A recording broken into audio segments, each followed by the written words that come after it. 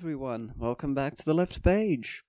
This time it's only Frank here, your historian on call, always online, that sort of thing. I'm here today just sort of well, here's the thing. Due to the whole quarantine thing and, us sort of all figuring out our own things at home and all that, Bruno has gotten quite busy with helping his folks around the house and all that, so he's gotten quite busy. He has a larger family than mine, so he ends up doing quite a bit of work and etc. So even the reading that we had planned this week, it's a tough one. I'll get to it later, but he couldn't read it as quickly as he expected or wanted, but he's going through it, so it should be out relatively soon. In the meantime, and something that I've been sort of wanting to do and plan to, mostly, it's sort of keep you company, really. Like, do short bit videos. Like, I don't plan this to take much more than 20 something minutes. This first one, I want another one this week, and at least 2 more next week. For a couple of reasons, which I will get to soon, but I think I'm going to be calling these like the quarantine logs or the quarantine diaries. I also have some reading corners I want to do this week, which I have sort of already planned and prepared for because stuff I finished reading or I read a little while ago, and I think it's got quite a lot of content to sort of bear out and think about a bit in that way. I think I like the idea of the reading corners.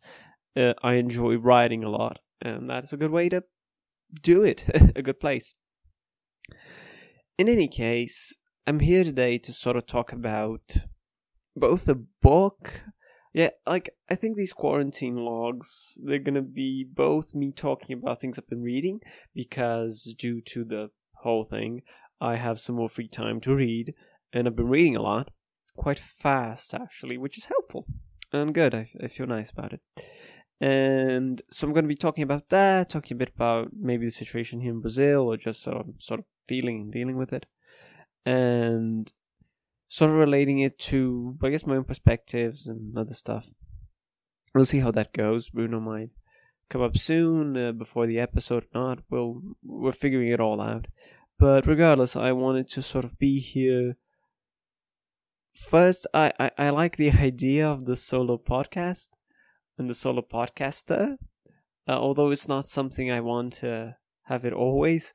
I think it's interesting to play with, really.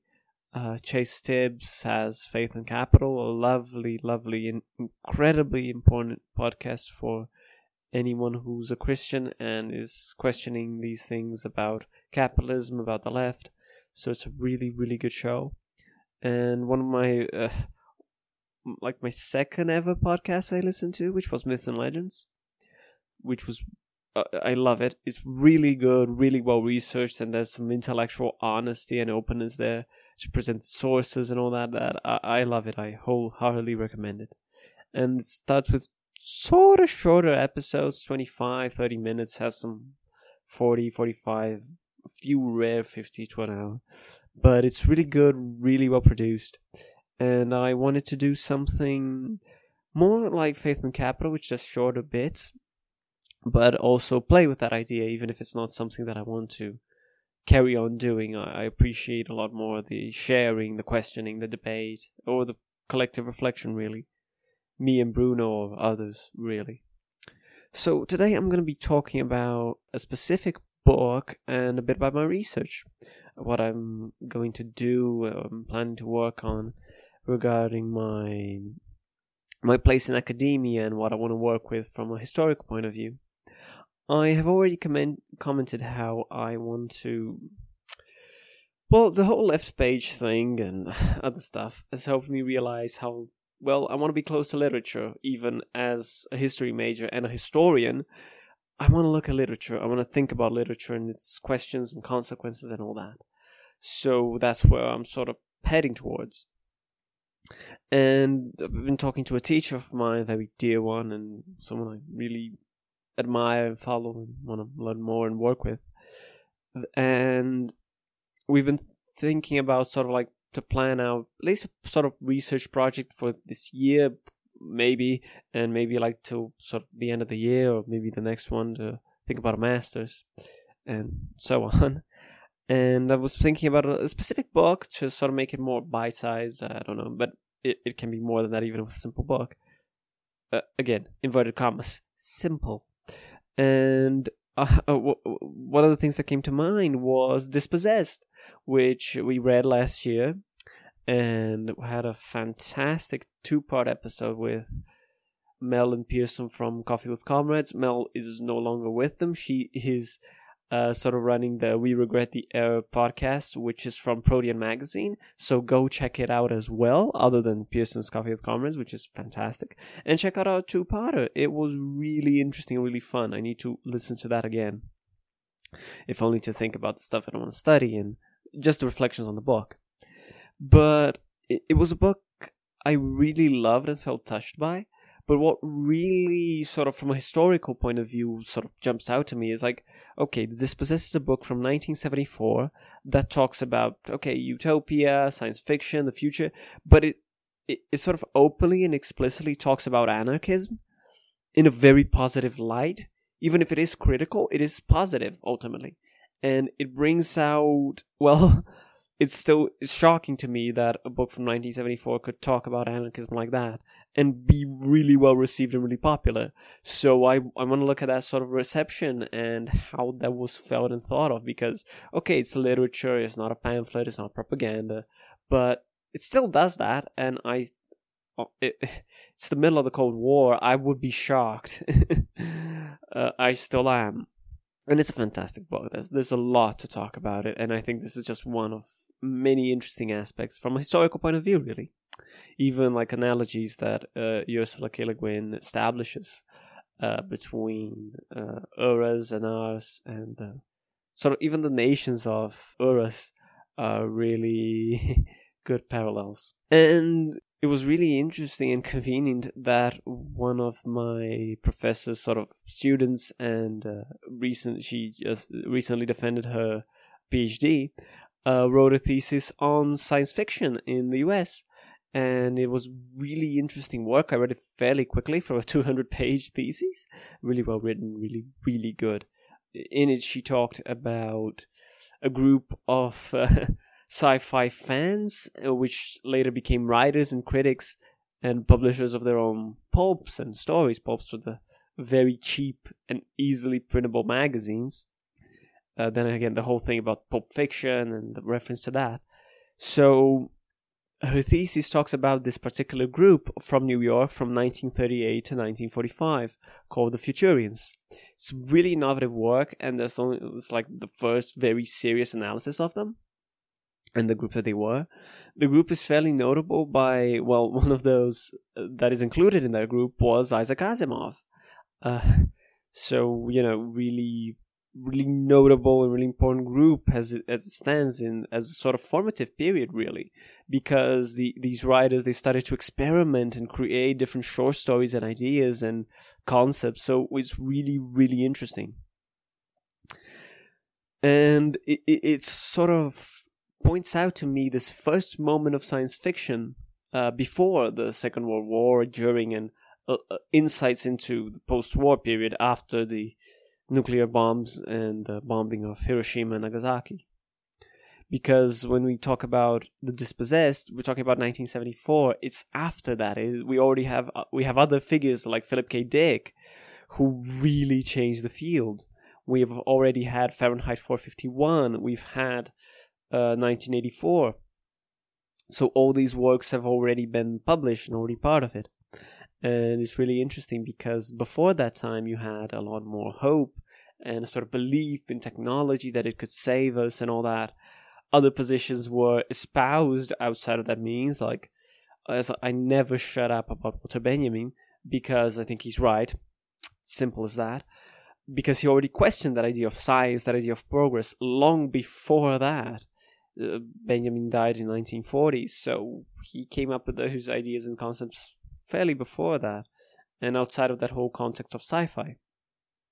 So I think he would have judged that whole medium and the whole field quite harshly and quite astutely and skillfully, I believe, because after the Second World War and the atom bomb, folks got a lot more pessimistic, and the idea for utopia and technology, pure and simple, saving us sort of fell out of fashion and didn't seem that realistic anymore. There was sort of disillusionment that, well, I guess this won't do.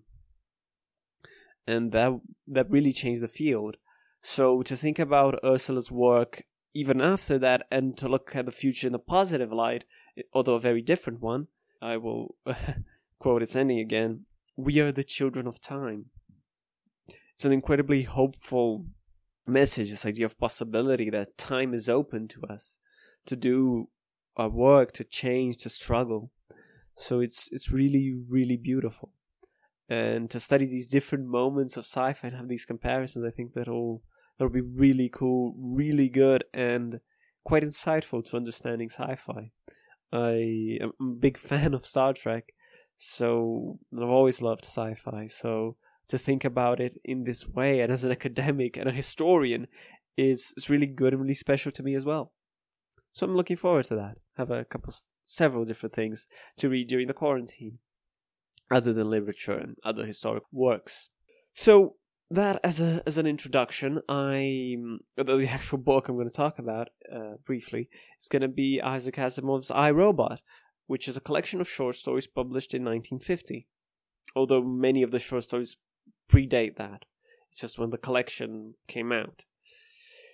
It's also noteworthy that Asimov would have turned 100 this year, so it's also interesting and quite a convenient time to talk about that too. The actual researcher who published the aforementioned thesis, Andrea Seifert, with an S, she also did an interview for a Brazilian academic radio. Short, 15 minutes. It's in Portuguese, unfortunately, but for English listeners. But she talked a bit about Asimov, a bit about this whole dimension of her work, and a bit about her thesis and her idea. And she mentions many of the problems with Asimov, mainly the sexism and racism as well, though I think the sexism was much more present.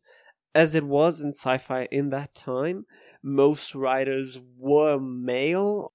A large part of the public was made of women. However, in these various short stories published by the Futurians, and in these ones as well, although the ones from I, Robot, which are 9, they have an interesting aspect to them. The large majority of other short stories of sci-fi at that time, the woman, if there was one, would have been either the damsel in distress or love interest, sexy, hot woman, and that's about it. Needs to be rescued or will be companion, etc. Little to no development, really. They were not three-dimensional characters, or even two-dimensional, if being so bold. Although that is one of the main problems, I, Robot presents an interesting aspect to it. Almost different, not really, but one of its main characters, although not wholly present in all the stories, which is complicated, is a woman. She is Susan Calvin. The whole motif of the book is that Susan Calvin is retiring, or has retired, and a reporter is going to do an interview on her and her work, her life, etc. And the stories that the interviewer gets from her are the stories that compose, they are the short stories, really. And it's really interesting because she is a very strong personality. She's a much more elaborate character than what was common, but she has a very cold and distant, and I guess not good, but a way of defining it would be sort of the clinical, the frigid woman, someone who is not emotional, who's not after any sort of emotional or relationship connection and commitment, and is just sort of focused in her work and not much more than that, and is so cold and distant and harsh. Although that is generally the stereotype here, which is problematic because she's a fascinating and incredible character, probably one of, if not the most astute character in the book. she is incredibly insightful and focused. And I think that despite all that, her coldness and distance it seems to be a bit overbearing on the impression that it sort of comes out from her character.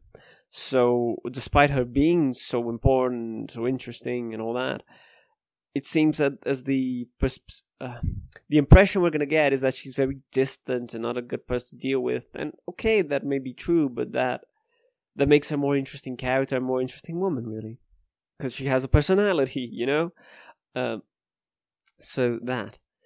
And even when there's sort of like very few breakthroughs in between her sort of like her coldness and her iciness, they seem very stereotypical. It's like explosions and a lack of control, because it seems the whole thing of like, again, this is the stereotype. I definitely don't stand for this. I'm anti-essentialist in all of these really aspects of defining a thing or a person.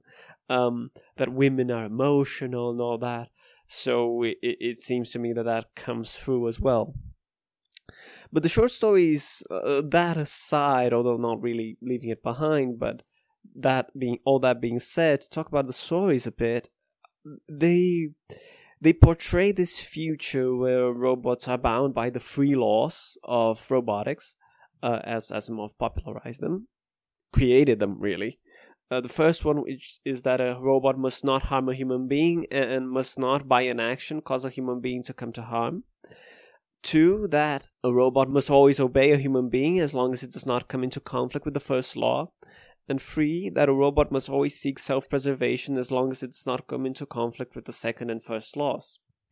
So what Asimov does is he sort of bends and pushes the limits and the problems that may happen with these laws of like, okay, where does the thing strain? Where does it break? So it's sort of, okay, I'm defining these rules. How can I break them or push them to the point of rupture? And that's really cool and interesting and well developed. The stories are really good and really quick to read. Like, just to give you all an idea, this is the second time I'm recording this. I did it yesterday in a slightly longer thing, and then I decided to sort of split it up. But I recorded with the wrong mic. So I was like, nope, no, not gonna work. So I scrapped it, and here am I again. And I basically read about 160 pages yesterday, because I want to do this so I can start reading some other things, and it was really interesting. I want to see where some of the stories went. It really is a good book. The stories are really interesting, but I will make a sort of final comment to sort of wrap up and give a final reflection before I go. I don't want to stretch myself too much, and my throat cannot stand me talking straight for long before sort of wanting to kill me. It generally does hurt. But the point being, in one of the final stories, it becomes clear that like there's these machines with a capital M that become sort of dominant, and there's this sort of mega supercomputers that sort of coordinate the entirety of the Earth. The Earth has become split into 4 regions, and each region has a machine that coordinates it all so things can run smoothly. And it seems like there's some problems there and whatnot, but as the reflections and considerations come through, there is no problem with the machines. The machines are, if they're functioning properly, working towards the betterment of human beings in accordance with the first law. And if they are working in accordance to the first law, then regardless of our own human interests and thoughts and ideas and perspectives, the machines are working in our own self and best interest, even if we don't know what that is. And in that taking out the agency of human beings, that is portrayed sort of ambiguously, but not negatively, because, well, the machines want our best interests, and that should be okay, because they are superior, they are better than us, and that's all. And we will live as human beings, and that's really about it. We'll keep interpreting, thinking. It's fine. But I do sort of draw a line. I'm like, I see where you're going for, but I don't think so. In this portrayal of robots and artificial intelligence, although never portrayed in these terms yet, in science fiction and in the literature, there is a way to solution where economic systems and the ideological wars, I'm quoting from the book, and Adam Smith and Karl Marx, the difference between them seems to lose all point. And, well, that does seem to drain quite a bit of what both things, or both people and both systems would have stood for, regardless of their execution. And it really does put, like in robots, like salvation. Again, technology will save us. One of the things that Andrea mentioned in the interview, and which is absolutely true, this early sci-fi, and most of sci-fi, in that sense, like when is a really fantastic exception. Technological changes are a lot easier to imagine and consider, no matter how wild, than social changes. Ursula sort of undoes the family structure in Earth, but Asimov doesn't. Neither of the others really, of the Futurians. It falls on the same frameworks. We almost fall into capitalist realism, although not in that same terms and not at the same time. Mark Fisher does that reflection much, much later. But that it's easier to imagine the end of the world than the end of capitalism. So it really does come to light that, like, yeah, we can imagine a continuation of this, but never a rupture, never a distinct change. And I sort of push back against that vision of a different world or a better world that does not, in one way or another, exercises some sort of rupture, some sort of breakpoint from the violence of capitalism as it stands and has it stood for so long. The violence and the destruction so far is there is no comparison with anything and nothing else in human history. That much is fucking clear. And yeah, robots won't save us. AI won't save us. It is up to us to save ourselves together in community. We are the children of time. It is up to us to embrace that and fight and struggle for a better world. It is up to us at the end of the day. And if sci-fi can help us dream and help us think some more about what we want of that future, what we want in our utopia, what we want to build, and what will be the problems of that, or what are our problems now that can be looked upon in a different light, well, then great. But we need to recognize here and now that, like, we are the only ones who can save ourselves. So thank you so much for listening. Thank you for being with us. I still have some other stuff I want to do I have things to edit for the Poetry Club. I'm sorry about that. I will try to get on it soon. The reading corners. I have work to do for sure. And I guess hopefully I can at least keep you some company in these trying and difficult times. So please be careful. Please wash your hands. Stay safe out there. We love you all. Thank you for being here. Thank you for listening to us and to me. And you mean a lot to us. And hopefully I'll be with you soon, talking some more about interesting stuff and interesting literature. It's gonna be good. Definitely. So thank you so much for listening. Until the next one. Remember, we are the children of time. We can do this.